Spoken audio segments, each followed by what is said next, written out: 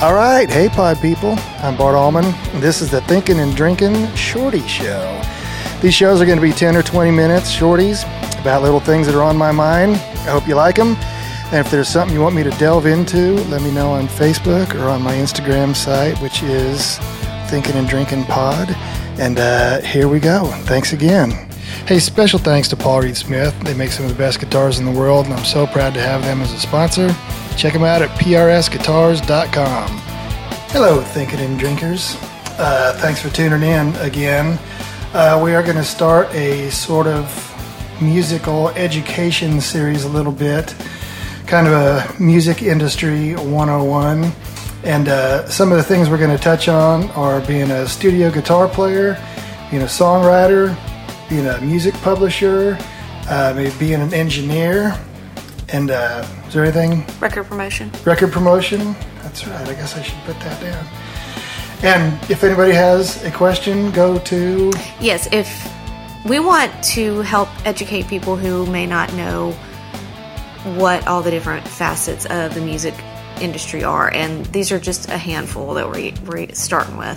Things that we've done. Yeah, things that we have experience with and knowledge and all that fun stuff. But if there's something specific that anyone has questions about or wants us to talk about, we would love for you to drop us a DM on our Instagram, because that's the one that we check the most, at Thinking and Drinking Pod.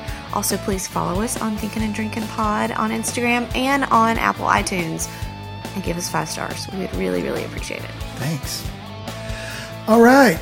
Thinking and Drinking. This is the Music Industry 101 series that we're doing here. And Amy, our able-bodied assistant, no, I don't know what you are, is going to talk to me about being a record promoter. So there you go. Go ahead. Okay. So first of all, for people who may not have heard other episodes about your background, how did a kid from Holdridge, Nebraska end up in Nashville working in record promotion? I came down to go to Belmont because being from Holdridge, Nebraska, you have no idea what the music business is. So I think my dad talked to somebody down here and they said, that's a great place to start. And you went to MTSU, which also has a music business program. Both have great programs. Guess they're very similar. Yeah. And I got a job because I needed a job. Could not do an internship. I got a job at a little record company that Opryland Music Group owned called 16th Avenue Records. And I had no idea what I was going to do or how to do it. And they kind of just took me into their wing and said, here's what we want you to do. And I started that way. So thinking back to 16th Avenue Records, what was like, can you remember like one of your first days on the job? Like what was one of the first things they had you do? Like, you know nothing about record promotion. Are they having you call stores? Are they having you call radio stations? Stations. There was, at the time, there was Billboard reporting stations, R&R reporting stations, Gavin Report reporting stations, and Cashbox reporting stations. Billboard was the main deal. R&R and Gavin were pretty much tied for second and third, and then Cashbox was probably bringing up the rear. And since I was young and didn't know what I was doing, I was calling the R&R and Gavin stations, which a year down the road kind of flipped, and they kind of became the big major stations. Then I was in a great place. But it was calling stations, I mean, we couldn't win. We were working Charlie Pride Records and Vicky Bird and Canyon Records. And what year would this have been? Oh, man. Late 80s? Mid-80s, probably. Okay. Yeah, maybe mid-late. But it was hard. But I learned a lot about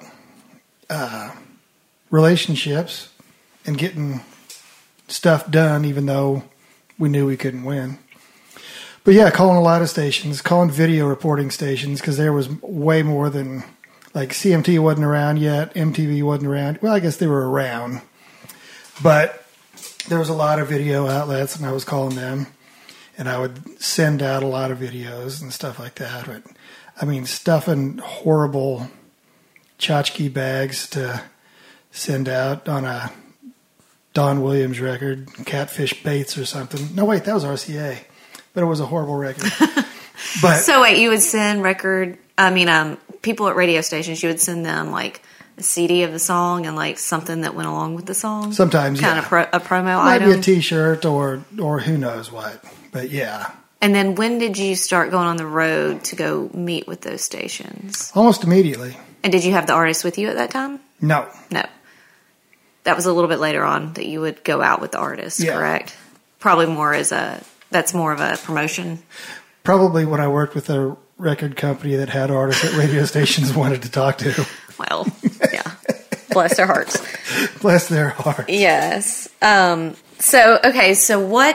would you break down record promotion to someone who has never heard of what record promotion is? You're just basically, in the simplest terms, like you're trying to get a record station to add an artist record, correct? Yeah, to play your record. Okay. It's essentially sales, but it's not money changing hands. I'm sending you the newest Reba record, and you may want to play it or you may not want to play it, and I, over the course of 8 or 10 weeks, I'm going to do everything I can to convince you to play it, and then to play it more, and then to play it more. Okay. That was kind of my next question is like, so you got them to add the record. Mm-hmm. That's a big win. And then the next big win would be like, okay, you need to play it how many times a week? How many times a week back in like the mid-90s, like when you were working with the Dixie Chicks, would they need to play it to get it to number one? Oh, man, I don't even know. I don't know. But they would start out quite often doing what they call overnights, which would be one spin at midnight, which meant they were playing your record, but nobody heard it. They thought that was like testing it. Yeah. So they would try to, if they got some phone calls or whatever, they'd try to move it up in rotation. Or if the band was coming to town, I would say, dude, I know you want tickets and passes and everything, but you're playing the songs at midnight. Nobody's even hearing these songs. So help me out. Yeah. So they might move it up.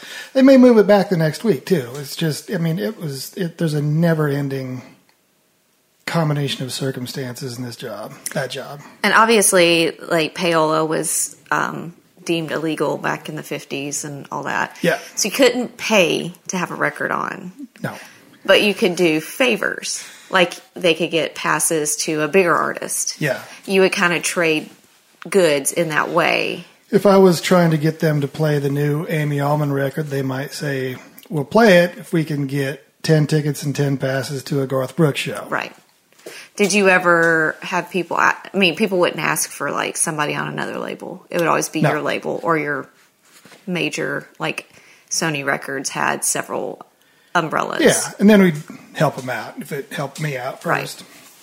Right. Yeah. And once in a while I got asked for Super Bowl tickets one time, and from a guy that just came from pop radio. I won't say his name or what station he was at, but. And what did you say to this gentleman? I said, you know what? I can't get you or Super Bowl tickets. He goes, my pop guy could. And I said, well, put me on hold and call him and see what he says, because I'd like tickets too. I'll wait. And there's just crickets on the other end. He goes, all right, I get it. This is a different deal, isn't it? Yeah, this is a different deal. Could have passed us to CMA Fest or That's right. Fanfare, as it was known back then. Yes. So how hard is it to break a brand new baby act? Or at least back when you were in record promotion, because I know it's a whole different ballgame these days. Yeah. Stations play a lot less artists, a lot less records now. Well, there's just different ways too to break in. You don't have to go the traditional sign a record deal with a major record label. Yeah. Now you can do things differently, but back in the day, how hard was it to break the Dixie Chicks on their first record? That record was impossible because nobody knew who they were. Every woman programmer, not to be mean, but thought the name was horrible and sexist, and we were rotten record company for letting them have that name, even though they chose that name. It was their name way before we started working with them, and I always figured if it doesn't bother them, why should it bother you? Sure. But that was hard. That was really hard, and we were a brand new label, so we didn't have any favors to ask for. Right. We just had whatever relationships we had over the past X amount of years that we'd been talking to these guys. But people move around all the time, and it was super hard. So what did it actually take to get their first hit record? Because It was what, the second single that really broke? No, the first one went top 5. Okay. But we worked with some people who it was hard. I don't know. I don't even remember your question. What? Just like how you finally got them to break. Oh, it just the music had to speak for itself. Yeah. Finally, these guys figured out that if they played the record, people started calling in and reacting to it, and people started buying it. And so after X amount of singles, then they figured out, oh, and now they're up for all these CMA awards and these Grammys, and this is an actual viable act. So then all of a sudden, it was country radio's idea that they started playing this band. So, but you had to go with them to record station. I mean, radio stations. Yeah. I can't think. You went to radio stations with the Dixie Chicks, and they would play live for the station manager. Or anybody or in the play. We would bring in pizzas and take over a conference room. And then when you see them live, that they speak for themselves at that point, Yeah, you used to see all the people in the office would watch these 3 pretty girls come in with bright pink guitar cases, and they'd just roll their eyes collectively, and then they'd take them out and just smoke everybody in the room. And that's when they went like, oh, this is for real. Yeah. We get it now. So when you were doing that with Dallas Smith, when you were working with at Blaster Records, that was a different ball game because he was kind of an act from Canada who had some pop success in the late 90s. Yeah. That was a little more difficult because it was jumping genres and countries, because it is, people can make it as a Canadian artist that will never make it in America. Yeah, for sure. I mean, we love Dallas, and Dallas is so talented. He's and great, absolutely. Great singer. Yep. But it's also having money behind the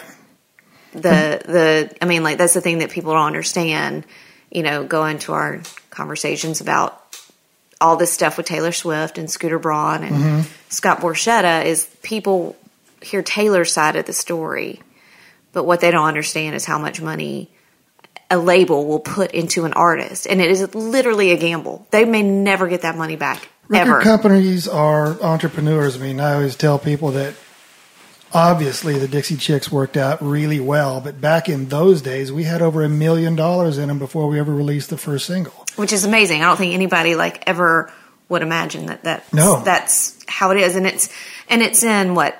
In production. Yep. It's in marketing, promotion. All of our, I was on the road 8 months that year with them. Seeing radio stations. I mean, most months I was gone between 26 and 28 days a month. Meanwhile, we're setting up a whole record company. And, I remember. You had other artists you had to work with, too. Yeah. Well, no, not then. We didn't. We would soon. But we had, this was before cell phones were cheap and there was roaming costs and everything. Yeah. And I had an $8,000 cell phone bill. Gosh.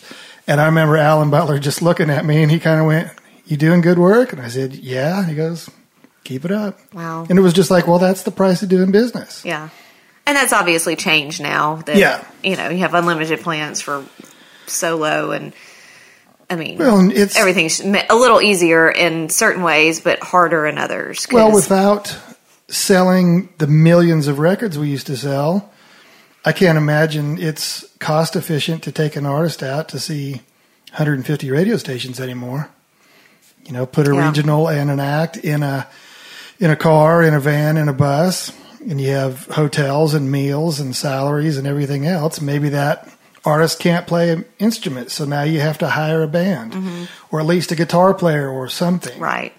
And it takes a lot of money. Yeah. Now, what is the difference between working with somebody brand new and then working with the artist? And I'm sure I haven't asked you beforehand who, I know you worked with Clint Black, but I can't remember if you broke him.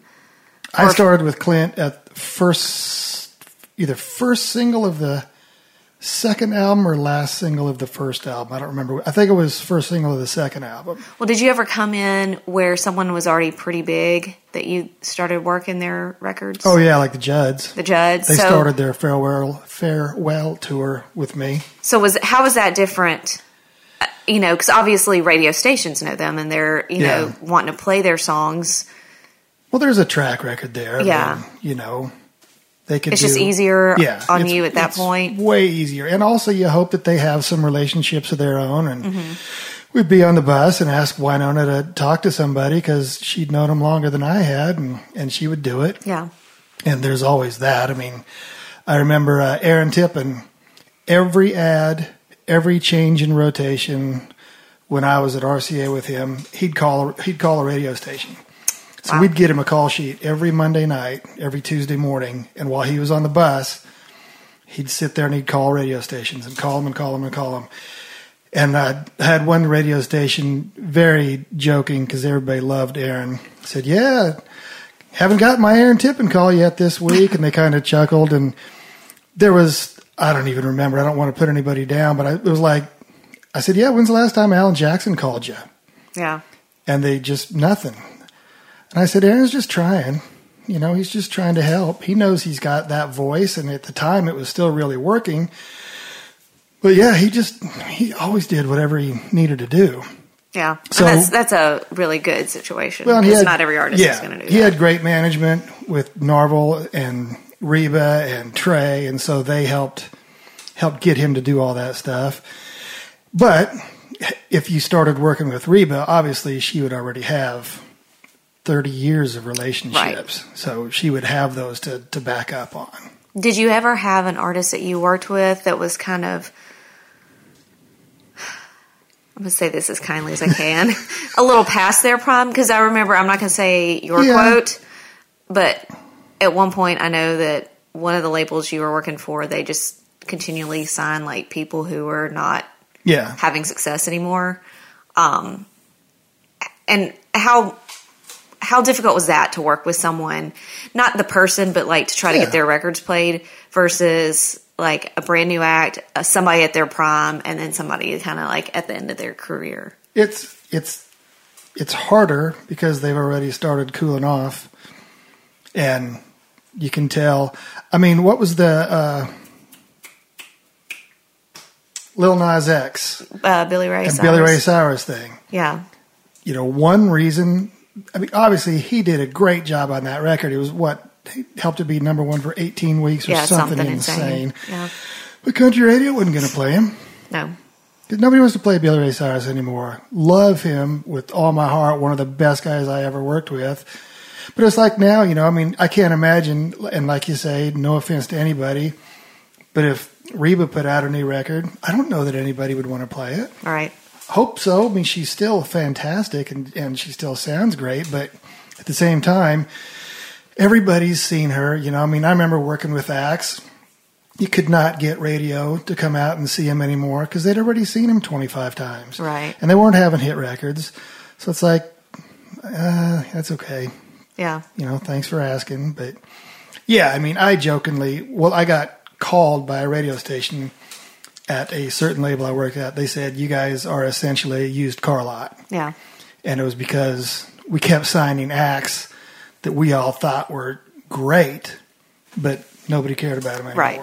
Just because they're great doesn't mean their song's going to get played on the radio. Well, there's no passion. Everybody wants what's new and hip and cool and coming around the corner instead of going around the bend, you know? Yeah. So I don't want to get political, but when radio stations started to not consolidate. What's the word I'm looking for? Yeah, I know what you mean. Consolidate. Whenever there's an actual term and a law that got passed by Bill Clinton that deregulated radio. Yeah. Where basically stations could be owned by a big monopoly. Basically, it's just a big monopoly. You used to only be able to own X amount of stations in each market. Right. And then once deregulation came in, you could buy all the stations in every market if you had all the money. And the worst part about that was beforehand, your station was trying to get 20 shares and my station was trying to get 20 shares. Well, now our collective boss bought 10 stations and all they want to do is get 20 shares between them. And they're going to consistently play the same things. Yeah. So you're not really hearing a lot of difference on the radio stations. You'll hear the same, Luke Bryan song on every station, or the same 10, same 10 songs on every station at different times, playlist. Which makes it harder. Yeah. It makes it harder essentially for new acts to break and new, smaller artists to get heard. Now, when Sirius XM and then streaming came along, that kind of changed the game a little bit, didn't it? Yeah, because just Sirius XM has 12 country stations, 10 country stations. I don't know. Maybe it's not that many. But they have Y2 Country and the Highway, which is the big one. But they for new artists. But they have an 80s channel, they have a classic channel, they have a bluegrass channel.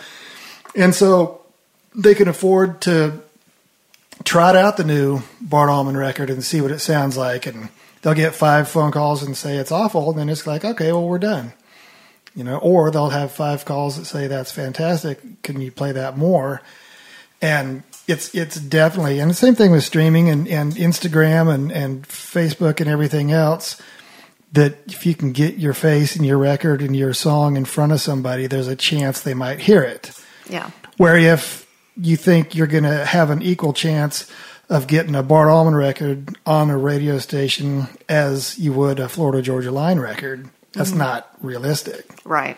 So you got to find other ways to do that kind of thing. Which kind of brings around, that's before you worked with Florida Georgia Line, I was working with Florida Georgia Line at Big Loud, which was just Big Loud Shirt and Big Loud Mountain at the time. But that's kind of how they broke. That was before they even signed with Republic. Yeah, John Marks at Sirius XM picked them up, picked up Cruise, and started playing it, and it got some interest, and which piqued the interest of Republic, and the rest is history. I ended up getting a lot of interest. Yeah.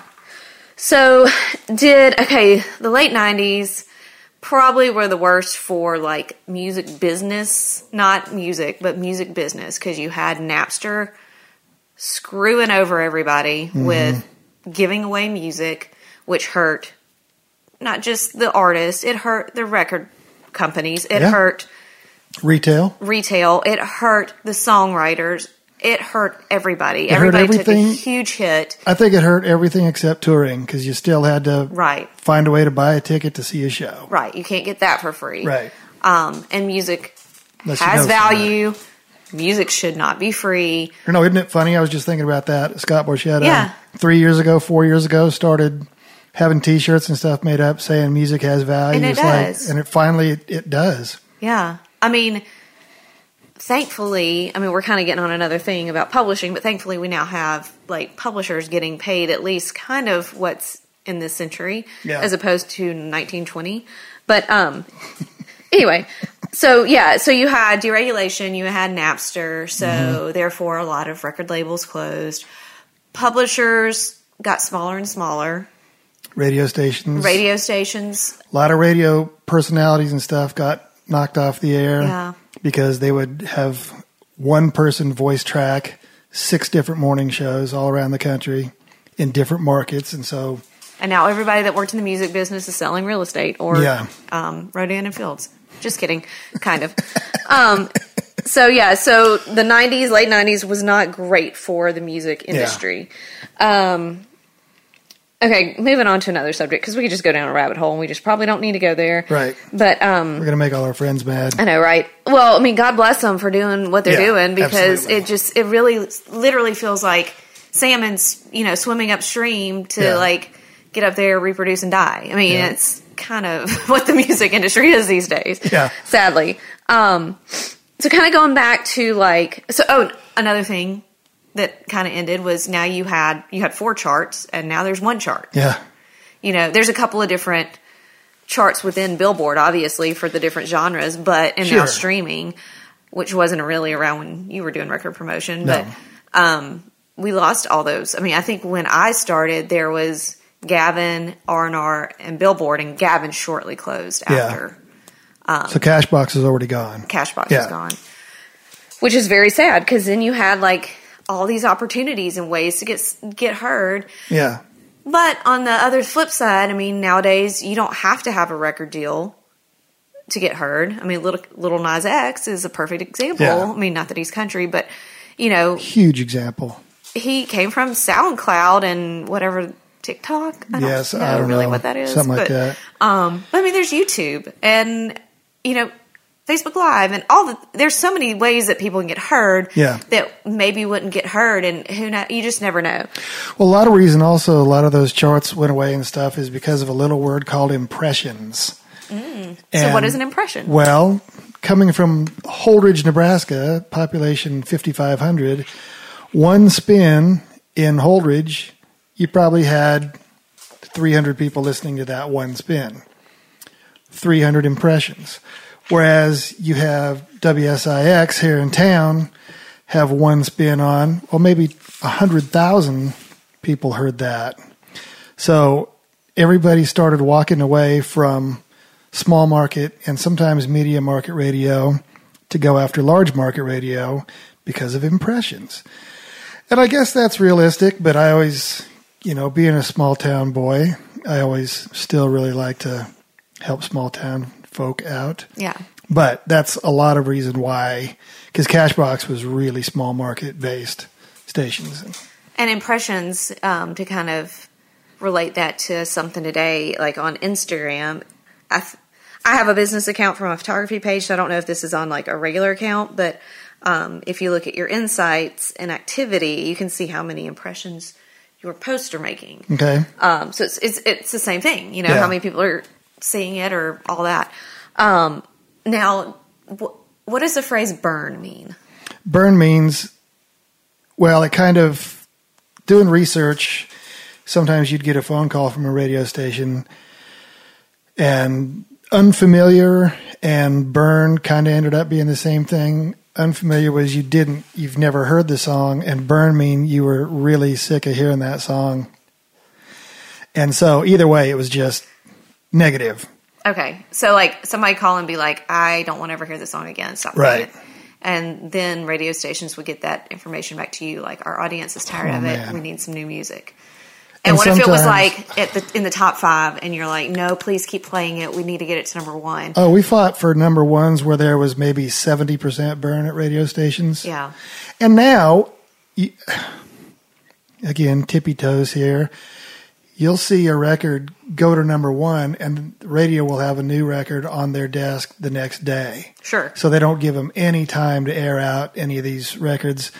And if you have a huge Luke Bryan record, obviously radio station wants to play the new Luke Bryan record, but you maybe haven't heard the last one long enough. So records now are having a shorter, like a song. Now I want to be more specific. A song is having a shorter lifespan on the charts than it did, I think 15 years ago. Yeah. Where, you would be trying to get the song, like Brand New Girlfriend.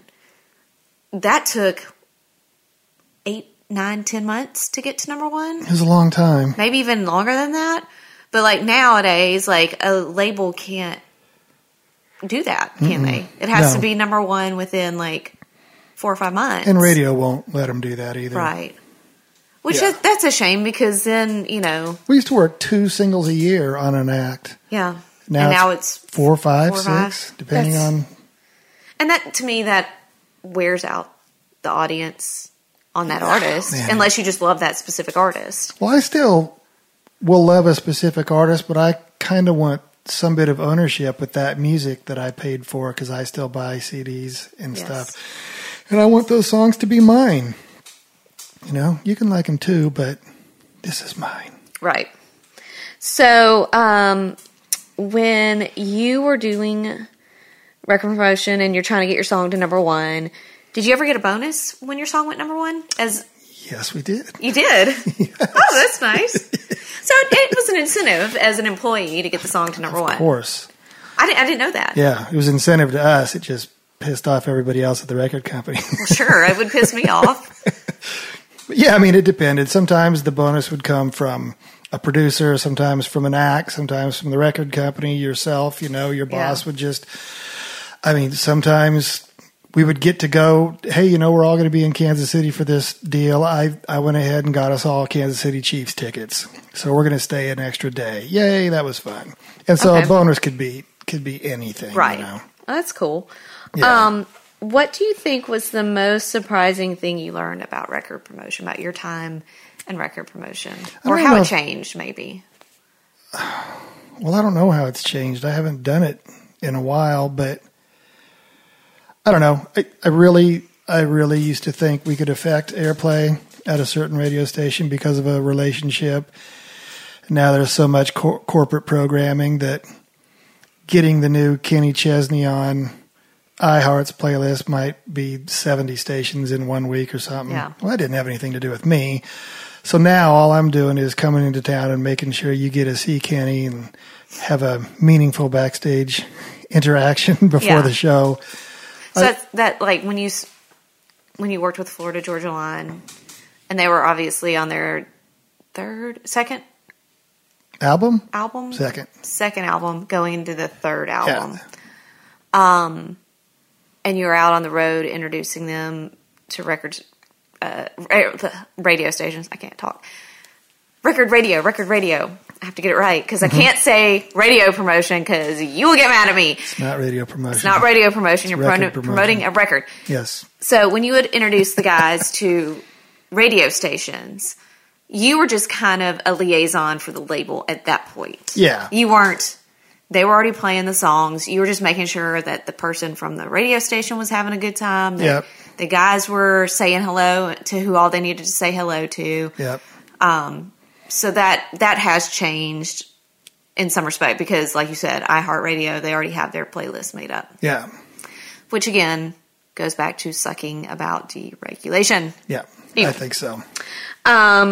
So, okay, that was kind of my next question was, when you're out on the road with an artist, what were your actual job duties? Like, oh, man, anything. I had to go buy underwear with a female act one time because she forgot to pack them, so I had to get my rental car out and go to the mall and do that, or take him to the radio station, or feed him, or I need to buy my little daughter a birthday present. Well, there's a mall right over there. So, I mean, just anything that helped keep everybody's lives regulated.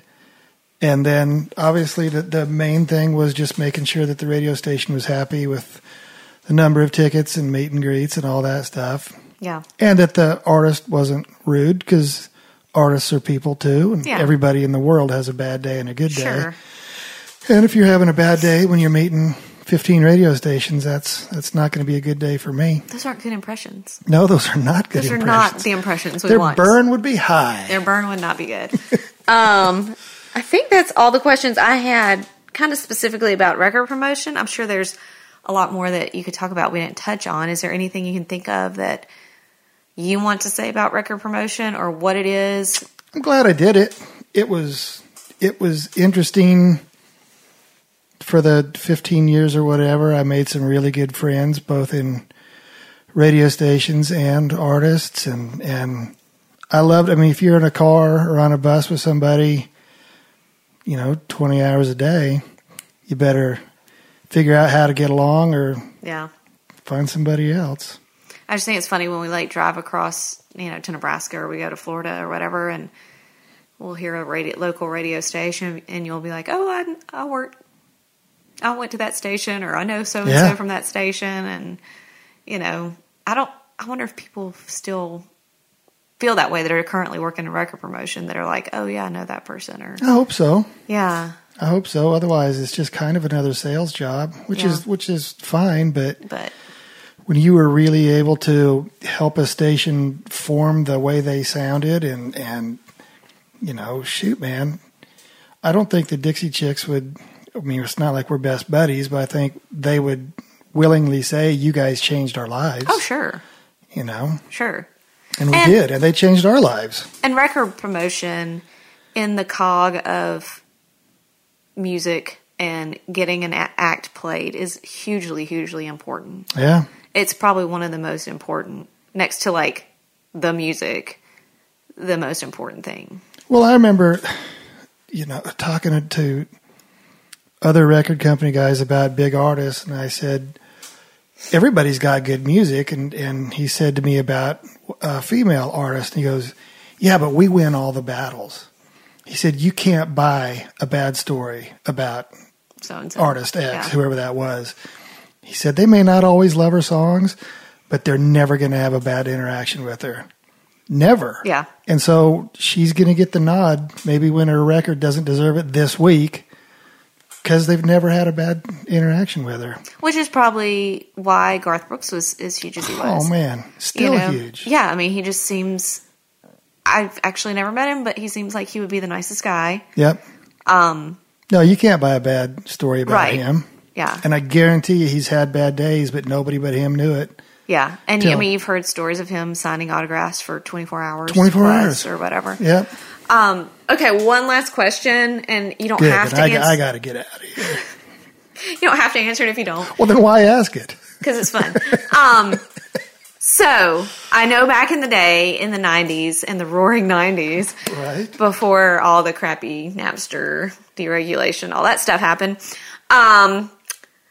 and things were just rocking, and there was no budgets at record labels, and all that stuff. Well, there was, but not for record promotion. What was your highest expense report? Oh, man. Do you remember a number? Like how much money you spent 1 month working your job? And I'm sure it was probably like the month of CRS or something, which is Country Radio Seminar. Right. Which is where all the record stations would come into town. Radio stations. I promise. I'm smart. All the radio stations would come to town and you would introduce new acts, old acts.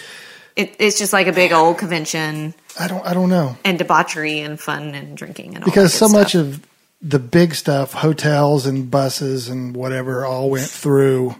I thought you had a really, really big one. Like how much are you thinking? 15? Oh, I would say absolutely 15, but it's not that much. Oh, you don't think 50,000 is a lot? No, it's a lot. I don't know. I really don't know. Yeah. But it was a lot. But we were doing good work. Yeah. Oh, yeah. I mean, that was in the middle of like the heyday of country music and how big it was, which is why it sucks that used to get Ken Burns didn't put that in there. I know. His little documentary. Used to have gold record parties. Now you get dropped if you have a gold record. Oh my gosh. So interesting. Yeah, it's changed. They're not even parties now for platinum records. I'm glad I was in the music business when I was. Yeah. Because it was fun. Yeah, I mean, it sounds like you had a good old time back in the heyday of the chicks. Yeah. Yeah. It was fun. I bet. Anyway. So thanks. Yeah. Hopefully there's some information maybe that people haven't heard before. Yeah.